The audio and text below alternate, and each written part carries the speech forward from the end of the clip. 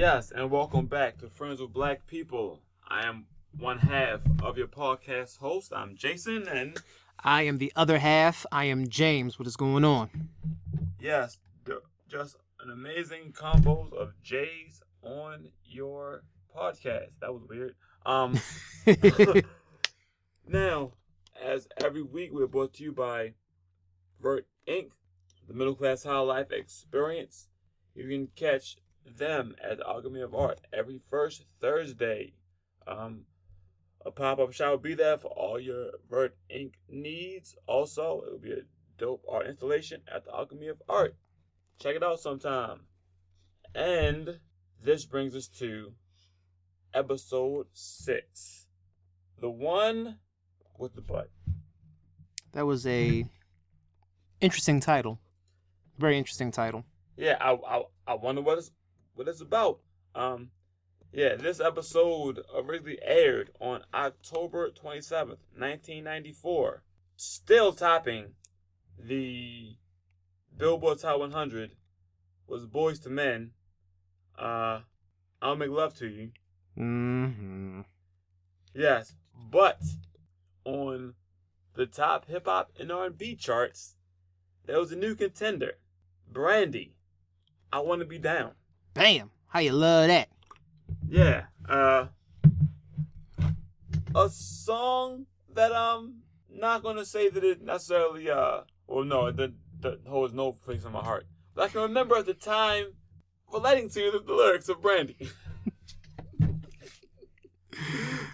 Yes. Hey man, 94 was 12 years old. Yeah. Like, or not necessarily relating personally, but hoping that there was a girl out there that related those lyrics for me. Young 94 love. If that makes any sense, like, Yeah. I'm not saying that I want to be down, but I want a girl that want to be down with me. I was the same way. I really, let's see, 1994. It was like late 6th grade, like 7th grade, starting to like develop those feelings towards girls, and I'm just like, oh man. Sitting in that class looking at that one girl and just like, man, hope she want to be down with me. But anyway, we digress. Didn't need the sensitive voice there, James. Yeah, yeah, I did hit y'all with the Ralph Tresvant. Yeah. I'm back now. A little too much sensitivity for this podcast. But, okay, but becomes episode 6, which starts with something different. Instead of the coffee shop, starts in the theater. Gonna go see one of Joey's plays. He's talking about how Joey's play sucks. And he comes out in a funny voice. I'm not sure he's supposed to be like a particular psychiatrist we should know about. Like he's supposed to be Sigmund Freud or something. I don't know. But then he starts singing and dancing. The play's supposed to suck. It does. Quick, funny line, quick joke. And that's how it starts out. I really like it, but that's nothing new here. Yeah, I'm starting to sound like Lord Jamar on a DJ Vlad interview. Like, I hate everything about this. But then, I guess the episode really starts and plays over, and then Chandler starts scheming on something. Because it's a woman by herself in the theater. He's shook. He's trying to figure out how to go about it. Then the rest of the friends there are then talking about him, thinking about the girl in an empty theater very loudly. So you know what? She can probably hear you talking about her. Yeah, I was wondering that myself. Like, and you weren't far away. It wasn't like y'all was sitting like on opposite sides of like an auditorium. It was literally a room, probably about almost the size of where we're recording right now. Yeah, so it was a match by theater. But as someone who was performing in rooms that size, support the productions that I put on in those size theater. You get an intimate feeling about everything going on. Sure enough, support them. Yeah, just like you should support this podcast. But I digress. So then Chandler approaches, gets nervous, says nothing, but surprisingly, the girl's interested. Now, this pretty much fulfills the writer's fantasy. Being head of heels for a girl, saying nothing to her, and it's still working out in the end for you. I'm pretty sure that's, I don't say the writers, that's every man's fantasy. Yeah. That the most beautiful girl in the world just finds you irresistible, no matter how bad you mess up. Yeah, pretty much. Because he fucked up. He didn't say anything. Like it was like, hey, I'm Chandler. Hey. Like, anyway. I have no idea where that pressure came from. But, yeah. So then, Joey plays sucks. Talking to Joey about how bad his play was. Then Chandler comes back like, I did it. And then, of course, an agent left a card with Chandler to give to Joey, introducing the B-plot. I wonder what that's going to take us. Nowhere good. So... like, is it ever anywhere good? But we just sit back and watch how it unfolds. Yeah, unfortunately for me. So then, next day, at the coffee shop, Chandler tells them about the date that he went on. Although, when it goes to, like, the flashback, the date is in the coffee shop that they're in at the moment. And considering that they always seem to be in the coffee shop, the thought that he'd have a date in the coffee shop that they wouldn't just be at anyway, I thought was funny. But then, this is when, I guess, the plot thickens. Chandler finds out that old girl, I can't remember what name, was that right? What name that was? Her name was Aurora. Aurora, yeah. I know why I forgot that, because that's the word process. That's how I use it at work, and it's terrible. Anyway, he's talking to her, and this is when he found out that she's married, has a boyfriend, and basically she's in it for one thing. Chandler found the freak, like, know what? Go for it, homie. Of course, Monica and Phoebe start hating, but I will say that they at least directly address that this plot line is a male fantasy. That, first of all, Super Girl that you can't even talk to somehow still wants to talk to you. Then when you do talk to her, she bought that action. Yeah, she bought that action, boss. Yeah, so I mean, hey, shout out to you, Chandler. You know why she's here. But then go back to the apartment, and Rachel cleaned up, and that's an accomplishment. She's happy, but then you get the joke about I guess Monica's has O.C.D. because she moved to Green Ottoman, but not supposed to move to Green Ottoman, and a bunch of jokes about moving to Green Ottoman or whatever. But Monica doesn't have O.C.D. She's just very neat, or whatever this is. Like, do you have anything about this moment of the episode? This was I found it to be interesting because the apartment already came off as tidy. So the fact that Rachel said that she cleaned it, as I was looking at the set, I'm like, it really didn't seem like a whole lot was done to give it the appearance that she's like sure enough did some cleaning. Yeah, and then it's just like, it's like knowing now that Monica is a neat freak. I don't know. It just had me.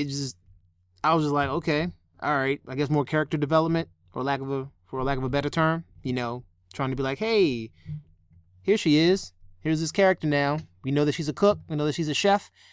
They're always at her crib, but she likes to keep things clean. But anyway, yeah, so I mean, a chef that's neat, I'm cool with that. Yeah, right. But then they bring up scenarios like a phone bill that isn't paid immediately, laundry detergent without the easy pour spout, a drink with no coaster, and she panics.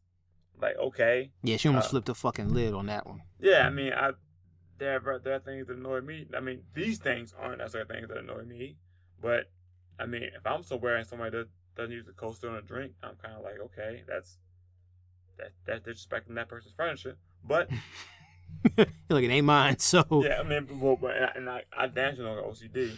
So then this is when Joey talks to his agent, and he got him a part in the new Pacino movie. No audition. So I was like, so I knew this wouldn't end well, and you find out why the name has its title. Yeah. Do you want to do the honor of this? Yes, I would love to, because Joey is going to be playing the part of Al Pacino's ass in the shower. So he's the stunt ass, I guess. The butt double? But yeah. Okay, now, I've seen my fair share of Pacino movies. I'm not sure how many Pacino movies even ever had a shot of him from behind in the shower. Right.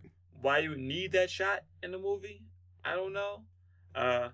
I understand it's for a joke, but I think there are other ways you could have set up something like that. But once again, I'm just complaining to be complaining now. Yeah, and honestly, when I was watching this, I thought to myself, you know what?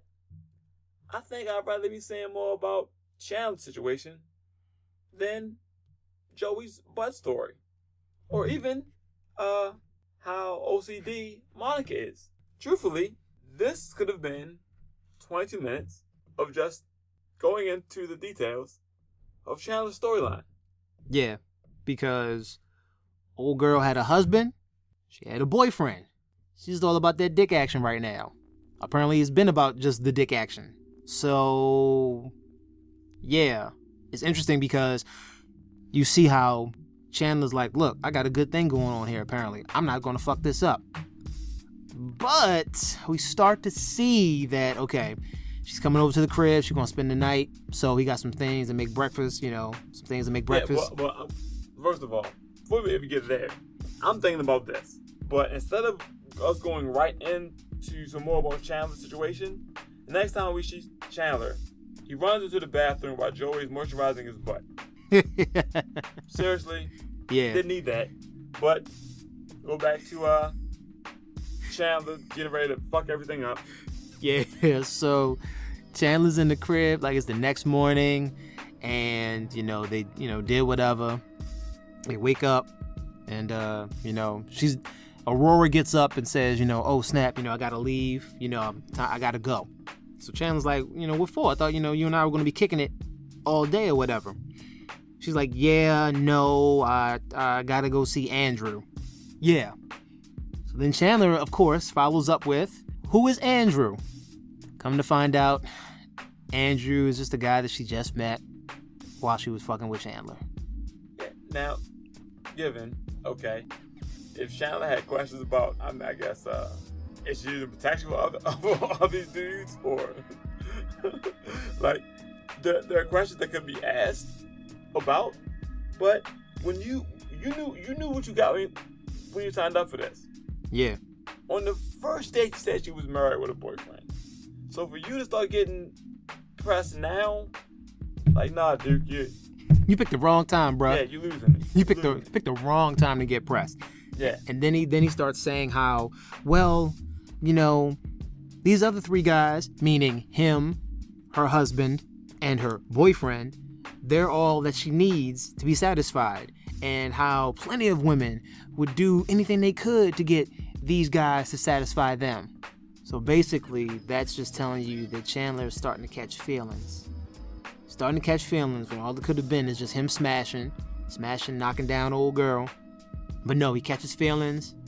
Yeah, and but let's not forget, in between these epiphanies Chandler's having, you have to have this scene where Joey is doing too much acting as a butt double.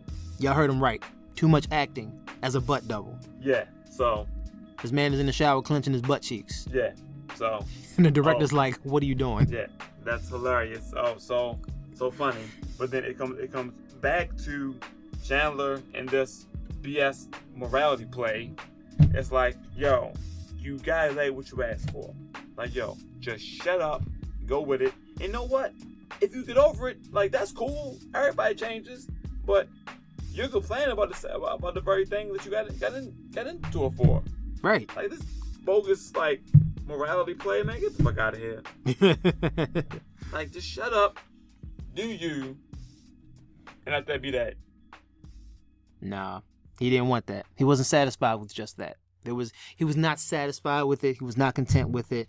He wanted to just keep old girl just for the three of them. So I guess it would be a love, not even a triangle, because she already had three cats on the side. She already had one main and two cats on the side. So with her included, I guess it was like a square. It's a love square. See, but using love wasn't involved in that, and that was off the break. It was a pussy square then. They were, well, that's the way to put it. I wouldn't. I mean, sorry to be so crass and tactless on that one. Yeah. I mean, that's a phrase you've coined. Now that will catch on. I doubt it, but no, it won't. Yeah. So then, ultimately, back to the apartment. Chandler looking to his friends for support about what happened, and I guess because early on they were trying to explain, well, this is all a man wants, and I guess found out that no, a man needs more. Not saying that isn't entirely true, but like, you knew what you were getting into. Like, if my friend came to me like this soon after like the initial like idea, well, the initial plan or the initial date with her, in which it came out like, yo, like shorty about this, cool, because you figure the whole plot line lasted from Joey getting a call up in a butt double, getting fired for being a butt double, and this. So it hasn't been like months or years, in which maybe some stuff could develop or something could change. It was pretty recent from like, yo, this is great to catch your feelings. So yeah, that just annoyed me. Yeah. And then now given, I recognize the last episode, it was shown that Phoebe's mouthpiece is amazing. She's breaking up with people easily. But exactly what's the purpose in the show? Like in this episode, she might have had a few lines, and that was it. Like, and I understand that it's an ensemble cast, so everybody can't shine all the time. But through these first episodes, I'm failing to understand why they wrote her into the show. Yeah, at this point, I don't really know. I don't know. I just feel like they really didn't need to have every character in every episode at this point. But I guess what they're doing, I guess they're trying to have like recognition, like character recognition, whatever. I don't know the term. I'm pretty sure I'm wrong. Yeah, I don't know. I mean, look, maybe the characters grow into something else. I hope they do. It's terrible. But then we get to the very end when it's addressing like Monica's neatness, and then Monica leaves her shoes outside. Well, leaves her shoes like in the living room, goes to bed, and like, oh, it's so crazy, Monica's changing. And of course, the show ends with Monica staying up all night thinking about the shoes that she left out there. Now, for some odd reason, I had seen that before. Now, why I saw the credits this episode before, but not the episode, I don't know. I can remember thinking like, okay, that's not funny, but yeah. You saw the ending of it and was like, what the fuck? This shit ain't funny. And then now you go back and saw the beginning of it. You was like, oh well, yeah, okay. I understand what it is, but it's still not funny. Yeah, I still didn't like enjoy it. But yeah, well, that brings us to the end of another episode of Friends with Black People. You can follow us on Twitter at FWBPPOD, or email us at Gmail at FWBPPOD@gmail.com. You can follow me, one half of this excellent hosting team, at on Twitter or Instagram at CENTS82. And you can catch me out there on Twitter, out there on Instagram. Both names are the same. JQSince82, JQSINCE82. Yeah, this episode really didn't annoy me just so much as it just kind of had me scratching my head a little bit. I really wasn't annoyed by this episode like I was in the episode prior, but I was just scratching my head a little bit like, like interesting. Well, if judging episodes on scales of annoying, now, was it the most annoying episode overall? No. Now, I will say my annoyance peaked with Chandler fucking up something that was laid out on a platter to him. Yeah, that was hot sex on the platter, for real. Yeah, but an overall annoyance, there had been more annoying episodes. Oh, and there are more episodes, people. Just to put that out there. We're in season 1, so you know there are more. But, yeah. We're gonna leave y'all with that. Something to marinate on, something to chew on. We'll be back next week. So stick around, hit us up, let us know what you think, and catch y'all later. All right? And don't ruin a good thing. Don't ruin a good thing. Chandler. Exactly. Peace.